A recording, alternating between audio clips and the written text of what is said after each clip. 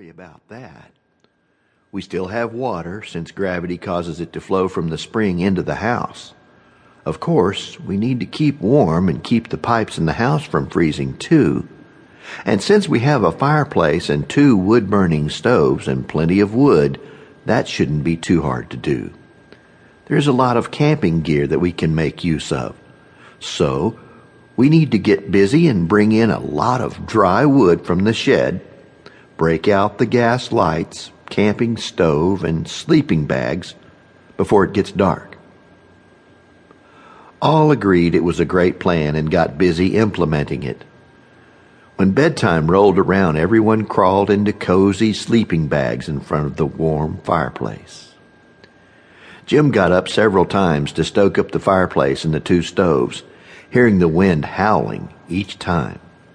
The next day, the wind continued to blow. The family stayed busy bringing in more wood. They played games and roasted hot dogs and marshmallows in the fireplace.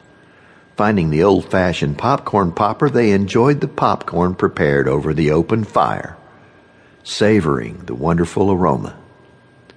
Just before sundown, Jim and Rachel went out to feed Spinort.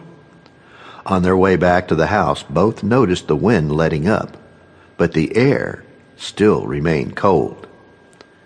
After supper and more precious time spent together, everyone bedded down in front of the roaring fire. Jim was sleeping so well that it was 3 in the morning before he woke up for the first time. The fires had all burned down and the air was cold. He quickly got up. His sudden movement woke Paula. "Is everything all right?" "I just need to stoke up the fires. Sorry I woke you." "No problem." Since both of them were wide awake, Paula asked, "Would you like a cup of hot chocolate?" "Sure." By the time Jim had the fires all going again, Paula handed him a cup of the hot brew. "Let's sit on the fireplace hearth," Jim suggested. The 2 sat down and began to talk quietly, so as not to disturb the kids. Jim knew the opportunity had presented itself. "I've been praying and thinking a lot these last few days. I know I have been missing a lot by being away on the job so much, but I didn't realize how much. What would you think about me changing jobs?" He went on to explain what he had in mind. Paula was all for it, and so the decision was made. Jim thought back to the wonderful Easter weekend he and his family had just spent together. He was wishing that somehow those moments could have lasted forever. Just then, the sliding glass door interrupted his reflections. "Good morning, sweetheart," Jim stood greeting his wife. "I didn't mean to wake you." "You didn't. I just happened to wake up and heard you go outside. I wanted to join you for a few minutes. Isn't it a little chilly, though?" "It's quite pleasant. I'm very comfortable with my jacket." A light, warm breeze rustled the few dried leaves left over from last fall in the nearby grove of oak brush. Jim fixed his eyes on his gorgeous wife making her way to a chair near him. Paula's favorite blue robe, which her family had given her last Christmas, was draped loosely about her. Even though Paula was very comfortable with any time of day, she always felt like she looked her worst early in the morning.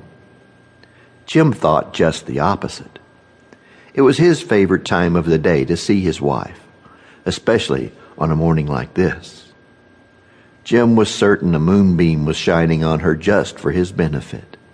For a moment, the brilliant moonlight silhouetted her nearly perfect figure before she closed the warm robe around her. The light sparkled in her deep blue eyes and danced on her short blonde hair. Paula poured herself a cup of coffee. Taking a sip, she set the cup on the small round metal table alongside the thermos she had brought with her. Jim knew his wife very well and realized something was bothering her as she stared out into the distance. "Did you have a hard night, sweetheart?" Jim inquired tenderly. "Pretty tough," Paula admitted. A downcast look engulfed her. Sighing, she continued, "There was a horrible car accident. One young woman